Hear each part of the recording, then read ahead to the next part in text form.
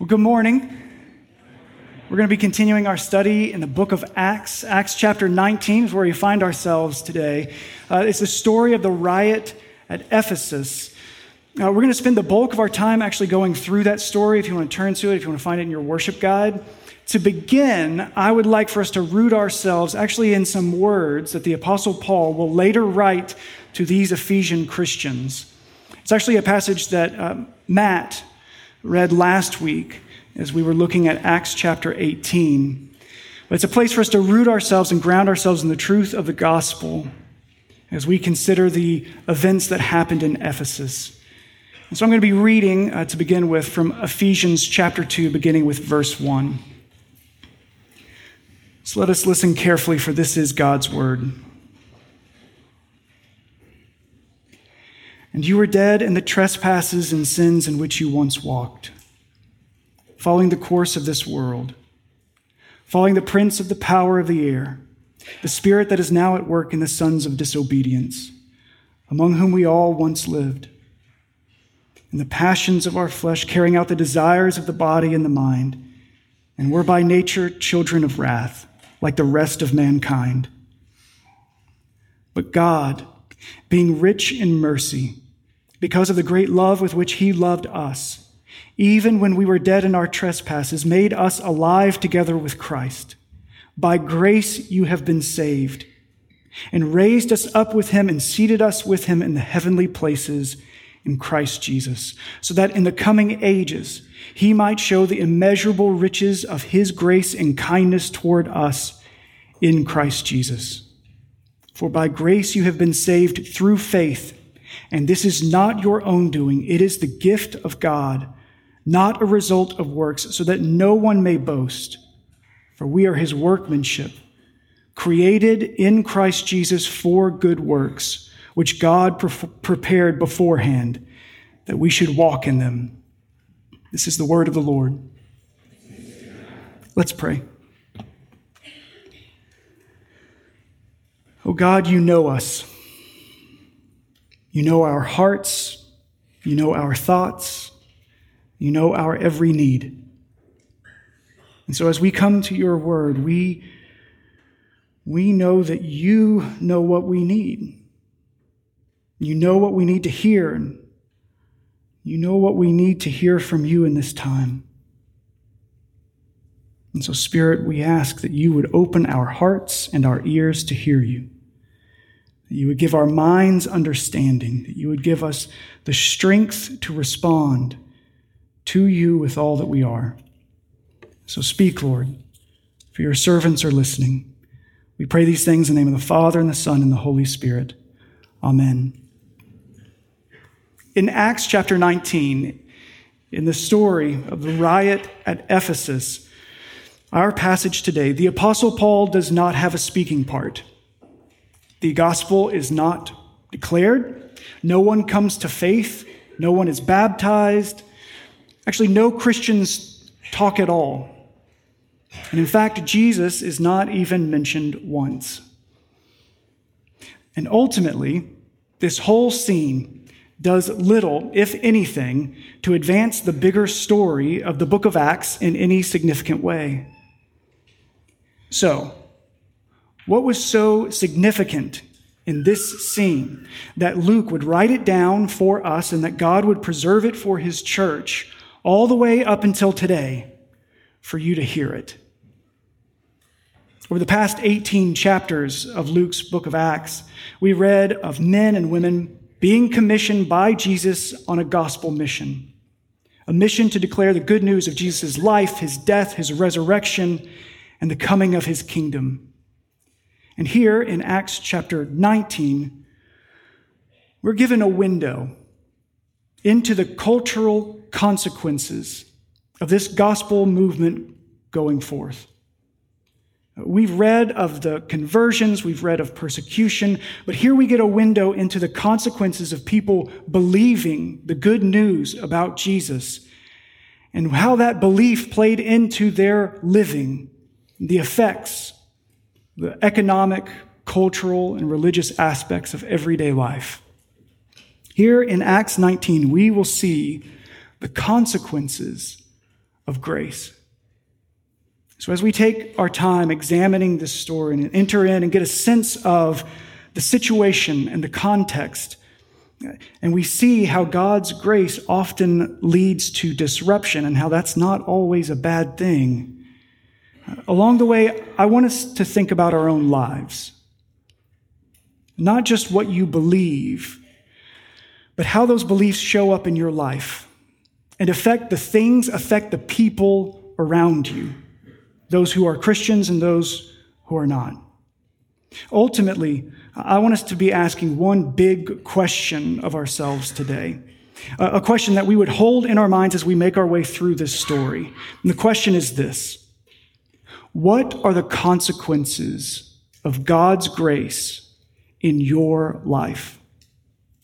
What are the consequences of grace? Because if God is transforming you by his grace, and everyone who turns and trusts in Christ alone for their salvation and their redemption, God is transforming you by his grace, then there should be noticeable consequences inside and outside of ourselves. And because of those consequences, we should consider who around us, what around us is having to reckon with the work of God in our lives. We should consider how the grace of God in our lives is compelling the people around us to have to deal with this Jesus that we follow. So, what are the consequences of God's grace in your life? Well, the whole uproar in Ephesus began with a silversmith named Demetrius. Look with me, Acts 19, verse 23. About that time there arose no little disturbance concerning the way. For a man named Demetrius, a silversmith, who made silver shrines of Artemis, brought no little business to the craftsmen. These he gathered together with the workmen in similar trades and said, "Men, you know that from this business we have our wealth. And you see and hear that not only in Ephesus, but in almost all of Asia, this Paul has persuaded and turned away a great many people, saying that gods made with hands are not gods. And there is danger, not only that this trade of ours may come into disrepute, but also that the temple of the great goddess Artemis may be counted as nothing, and she may even be deposed from her magnificence. She whom all Asia and the world worship." You see, Demetrius made shrines. In particular, he made shrines of a Greek goddess and her temple. And the temple was the greatest and largest building in Ephesus. The structure was known as the Temple of Artemis. You might recognize that name. Artemis was a goddess of Greek mythology. She was the twin sister of Apollo, the daughter of Zeus, the mighty ruler of the gods and goddesses. Artemis was also known by her Roman goddess name, Diana, and she was known as the Lady of Ephesus. Legend had it that a stone had fallen from the heavens, likely a meteor, and the stone represented favor on Ephesus. And that's why this massive temple was built, to worship and honor Artemis. Artemis, like many of the gods and goddesses of Greek and Roman mythology, was the victim of syncretism, which today we would kind of call cultural reappropriation. Varying religious views and beliefs and practices would be borrowed and picked up, blended together. And this shorthand version, really a picture for you, would be the bumper sticker, the blue bumper sticker that says coexist, with the different religious symbols all there together. Conflicting and contradictory beliefs all held together. And this happened over time with the blending of some of the Greek and Roman mythologies, even those that were outright contradictory. For example, Artemis was the goddess of fertility and life, and at the same time, hunting and death. Sure. So Demetrius makes little figures of the temple of Artemis. He supplies shrines for tourists, those who would like a souvenir to take back home, to incorporate into their worship of the gods and goddesses. It's like those little tourist stands in Washington, D.C., where you can buy a little figurine of the White House or the Washington Monument. And Demetrius does very well in his trade. Luke suggests that he makes a lot of money with these shrines, and so do the other silversmiths and tradesmen with these figures and idols. But there was a new threat to their lucrative business. A serious change had been making its way through Ephesus, and it was dangerous, very dangerous. A silversmith named Demetrius realizes that this needs to be addressed immediately. So he calls together an emergency meeting of silversmith and tradesmen and explains to them this threat. He says, this Paul is telling people that gods made by hands aren't real gods. This Paul is telling people these things, and they're listening to him. They're listening to him, and they're turning away from the gods and goddesses of our fathers and our forefathers. Everything in our culture is under attack. We're going to lose our money. We're going to lose our national pride, our history, our way of life, our standing in the world. It's all under threat. And these people are listening to Paul. Demetrius cites these different threats, and they kind of can break down into three categories of threats, three fears. The first fear that Demetrius cites is economic. He's saying that if Paul keeps preaching the gospel and people keep believing it, then we will lose our livelihood and even become outcasts for our profession. Our shrines and our idols will be considered useless, and disgrace will come upon our vocation. The second fear that Demetrius cites is cultural. He says, if people turn away from the gods and goddesses, our city's greatest treasure, the temple to Artemis, it will be considered nothing, and disgrace will come to our city. The third fear that Demetrius cites is religious. Here he is saying, if people don't want idols, and if no one worships at the temple, then our goddess Artemis might be deposed from her place of honor and majesty. She will be considered worthless, and disgrace will come to our goddess. And as soon as these threats are outlined for the silversmiths, they become enraged, and they take to the streets as an angry mob. Now, I'm not sure if Demetrius expected things to escalate so quickly. I know the last time that you were in a meeting, especially one like a business meeting, and then at the end of it, you just charged into the streets chanting. It doesn't happen all that often. And I would imagine that Demetrius is taken aback. But they are defiant against this new threat. This man, Paul, and all of those like him, these Christians, they will not threaten our profession. They will not threaten our culture. They will not threaten our religion. These Christians and their message, they will not threaten our way of life.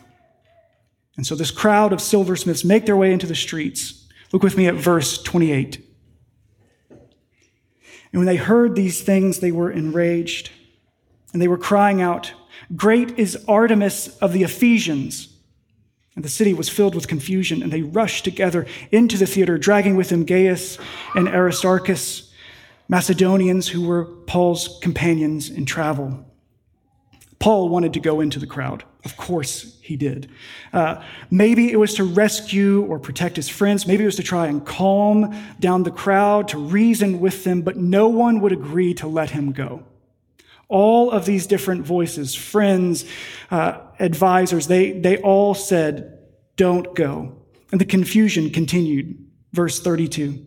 Some cried out one thing, some another, for the assembly was in confusion, and most of them did not know why they had come together. You see, the crowd is growing in size.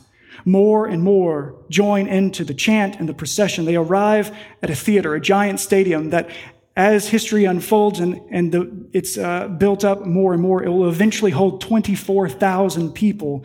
But the crowd grows and the people shout. And most, Luke records, most don't even know what's going on. And that's one of my favorite details that Luke includes. It's such a small detail, but it's so human. People just see the crowd and they start joining in, and they don't know why, but they're going to start chanting. I just imagine Brick Tamlin shouting loud noises. Now, it appears that some concern started to grow within the Jewish population there in Ephesus, that this mob could become so angry at these Christians who do not worship Artemis that they will turn their attention to the Jews and might start to attack them because they also reject Artemis. But this problem that's going on right now is coming from the Christians, and so they put forward a man named Alexander, verse 33. Some of the crowd prompted Alexander, whom the Jews had put forward. And Alexander, motioning with his hand, wanted to make a defense to the crowd, but when they recognized that he was a Jew for about 2 hours, they all cried out with one voice, "Great is Artemis of the Ephesians." Another great detail from Luke. It wasn't exactly 2 hours, but it was about 2 hours. They keep shouting down anyone who comes up to address the crowd, shouting down with this anger.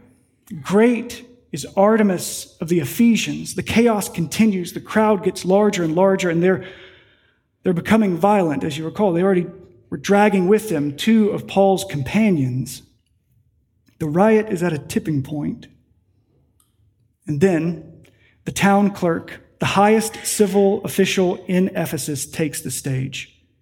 The clerk would have had just as much at stake, probably even more at stake than the silversmiths and the craftsmen, in the continued success of the temple to Artemis. And so, as both a ranking official and someone exceptionally devoted to the goddess Artemis, the crowd quiets to hear him speak. Look at the latter part of verse 35.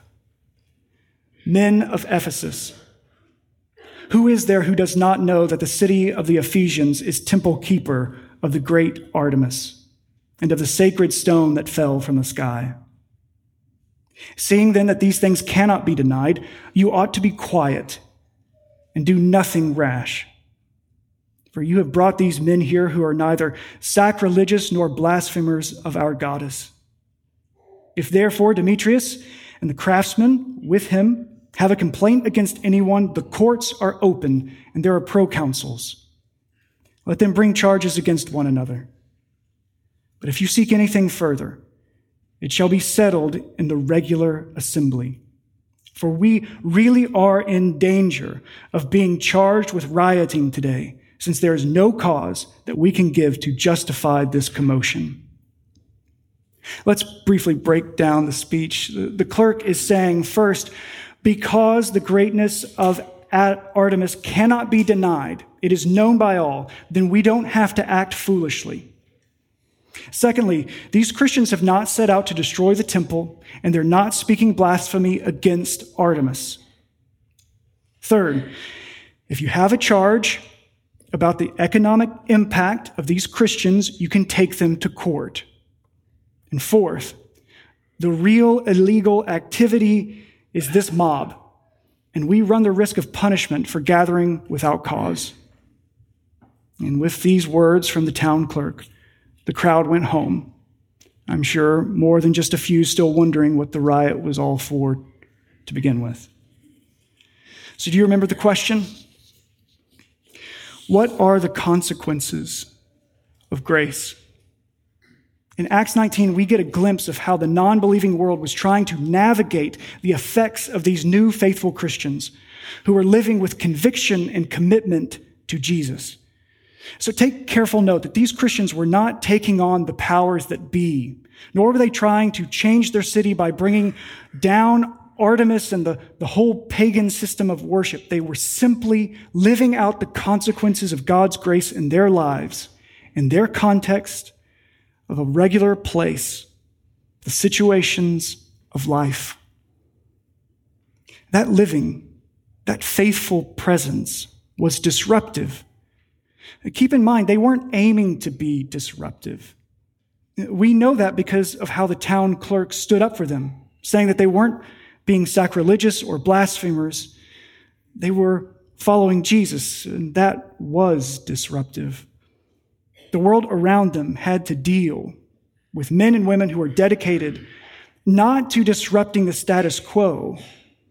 They were dedicated to following Jesus. That's different. And that difference matters. There's so much that we can learn from this fallout in Ephesus.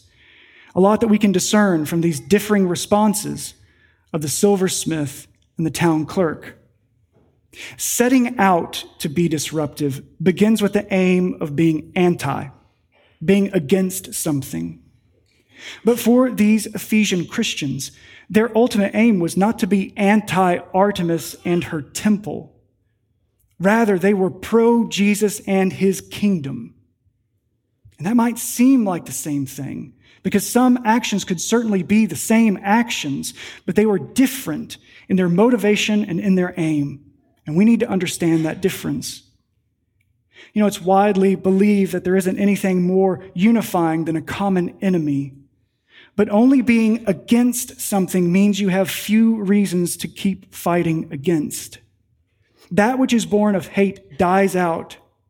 And in our outrage culture, it doesn't take us long to move on to the next thing or person or people to hate. But that which is born out of love, that which is born of the Spirit, that is enduring, that is eternal. The passion for Jesus to be known and worshiped forever requires a love that is born of the Spirit. And it's more than merely against. It's fully and decisively for someone. The silversmith could only perceive that the disciples were against Artemis. But the town clerk realized that something more was going on, because he knew that these new Christians weren't blaspheming the goddess or conspiring against the temple. But what neither of them seemed to grasp was that these Christians were acting this way because they were now for something greater. And they were being transformed by the grace of this greater God. Spirit was transforming them. And there are three particular areas of transformation that we can see that are causing this disruption in Ephesus. As you recall, Demetrius outlined three threats. We put those in the categories of economic, cultural, and religious threats. And I think that what Demetrius was observing here was the result of God's transformative work in the lives of these new Christians. Each one of those threats that Demetrius saw and warned about are connected to the real ways that God was changing these people. Demetrius wasn't wrong. These were real threats because these were real changes. I'd like us to look at those three and see how those transformations connect to what Demetrius was so fearful of. So three changes, three consequences of grace. The Spirit was transforming these new Christians in their worldview, in their desires, and in their witness. As God changed their worldview, it threatened the culture of Ephesus. As God changed their desires, it threatened the economy of Ephesus.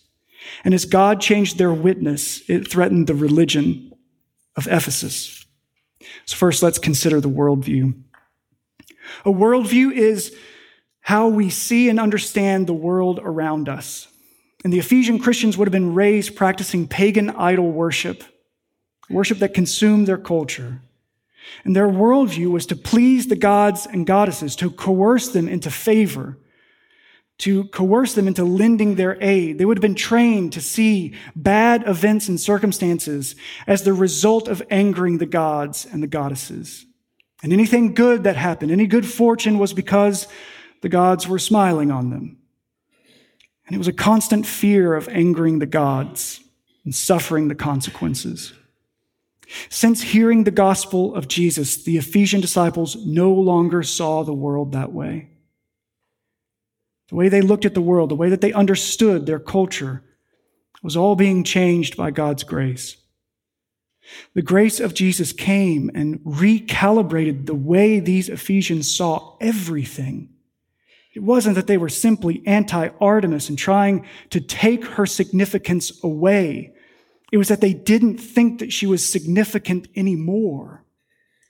It wasn't that they were trying to rob Artemis of her glory. It's that they didn't think that she was glorious. Helen Lamell was an English Methodist poet. About 100 years ago, she wrote a hymn that you've probably sung before, Turn Your Eyes Upon Jesus. It was one of my favorite hymns, hymn number 198 in the Baptist hymnal. I still recall that because I was looking at that open hymnal that my father had when I had that overwhelming desire to walk down front to pray with one of the pastors about following Jesus. She writes this in the refrain. Turn your eyes upon Jesus. Look full in his wonderful face. And the things of earth will grow strangely dim in the light of his glory and grace. Because of the light of God's glory and grace, because of what you see when you look at Jesus, when you turn your eyes to him, what in your life is growing strangely dim? What things that you used to see as so significant now are strangely dim, strangely less important? How does your work, your home, your time, your money, your stress reflect what you see when you look at Jesus? Maybe it's helpful to ask it this way.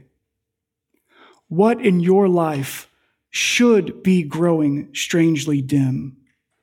And why isn't it? There are things in your life that should be growing strangely dim, becoming strangely less significant, less important, less demanding, less consuming, less attention consuming, less financially consuming, but are you letting go? Surrender often feels like that. Surrender often feels like letting go. And letting go is not easy. Imagine the new Ephesian Christian putting the idol that they had prayed to their whole life onto the trash heap. Surely part of their minds and their hearts was still wondering if it was the right thing to do. Part of their mind thinking, can't we do what we always do, or we just incorporate another God into this and I can worship Jesus along with these other gods and kind of keep it quiet? Imagine some who, like the silversmith, earned their money off of this pagan worship. Imagine them losing their jobs, quitting their jobs, walking away, losing friends, family, losing a place to stay, trying to find a new way to live and to survive. That was surrender. That was letting go. That was the consequence of grace when the things of earth began to grow strangely dim. Because in Christ, they were given a new way to see. The Spirit is changing the way these disciples saw the world. And the world around them was having to experience the consequences of that grace in action. Because this was not just a private transformation. The transformation of what they saw impacted what they wanted, which leads us to that second consequence, the transformation of desire, the change of what is wanted. The tipping point for the riot in Ephesus was that a growing number of Christians stopped caring about idols. They simply didn't buy the silver trinkets anymore. Their desires were no longer rooted in the fears of the goddess's wrath. No, their desires were transformed to pursue the God who declared his steadfast love through the sending of his Son as the rescuer from wrath. They desired to worship a God who was not making conditions for a relationship, but rather established covenant promises in his own blood. They desired to worship a God that did not demand sacrifices, but came in the form of a servant to be led like a lamb to the slaughter, to be the final and perfect sacrifice. and bring everlasting peace. They wanted to be in a relationship with a God where they did not have to guess if he was happy or angry today, but they could look at the cross of Jesus and know that God's justice and wrath, they were satisfied forever.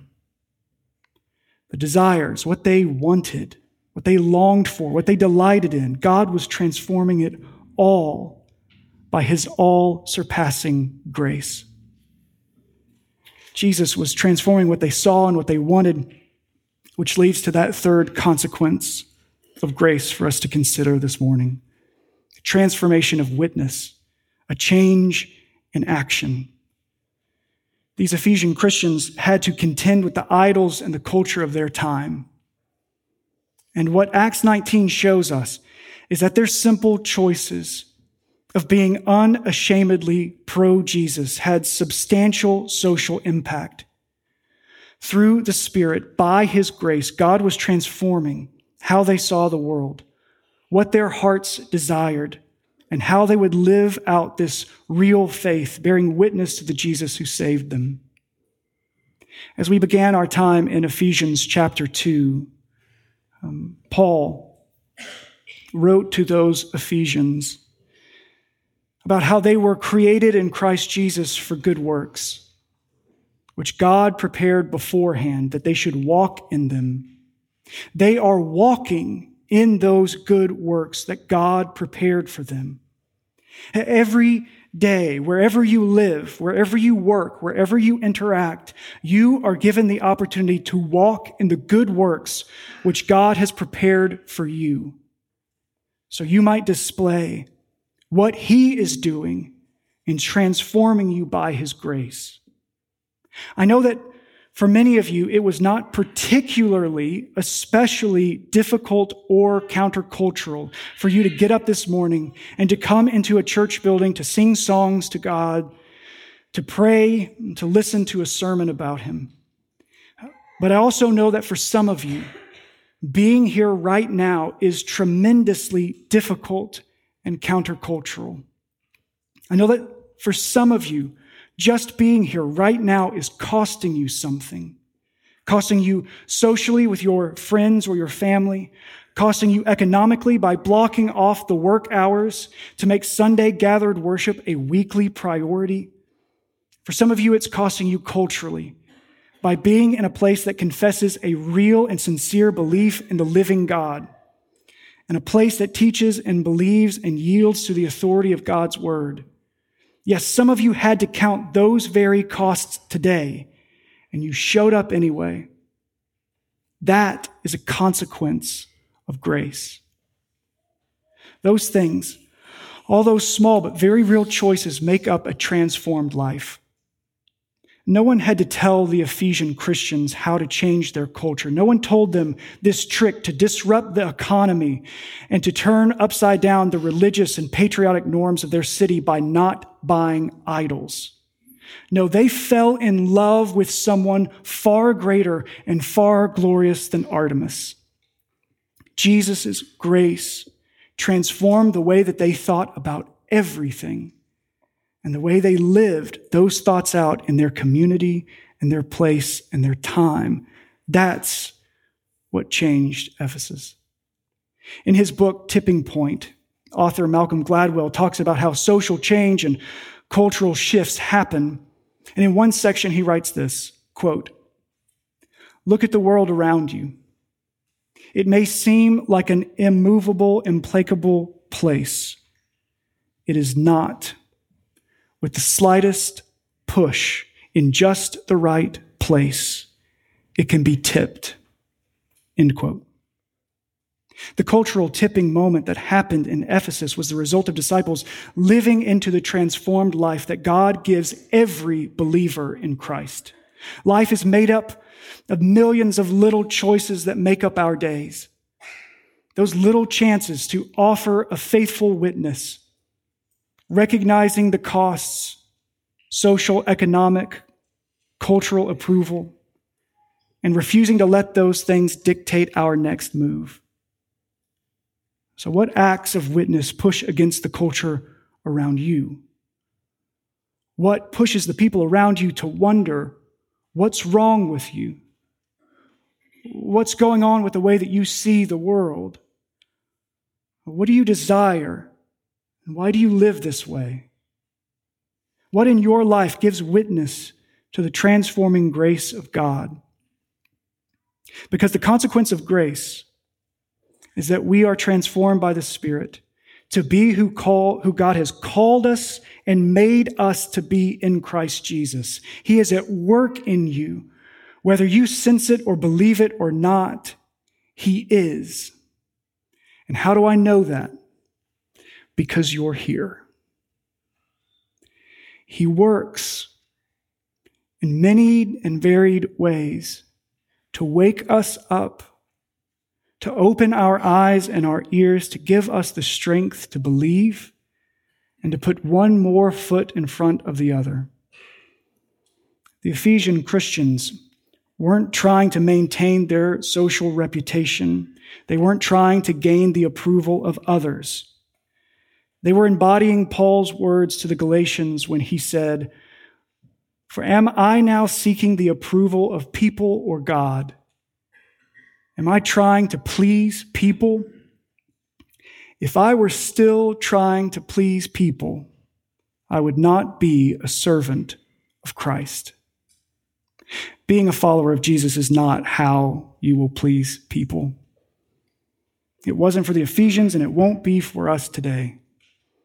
No, being a servant of Christ isn't how we gain the approval of people, but it is how God will use you to change the world for the good of His kingdom and for the glory of His name forever. Let's pray.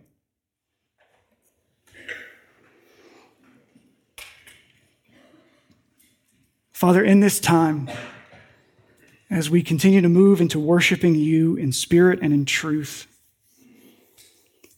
we ask that you would help us to be honest with you and with ourselves, that you would help us to look at our lives,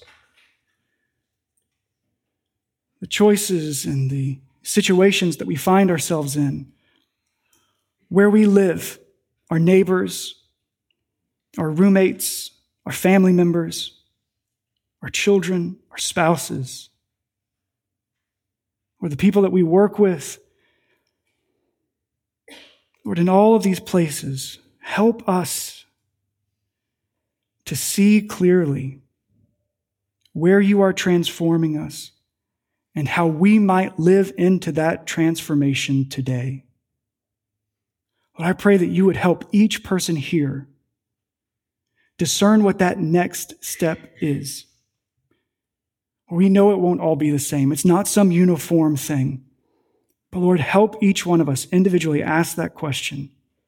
What is the next step in trusting and following Jesus? Because you are not content to leave us where we are. Because you love us. So help us in this time by your Spirit, we pray. We pray these things in the name of Christ our King. Amen.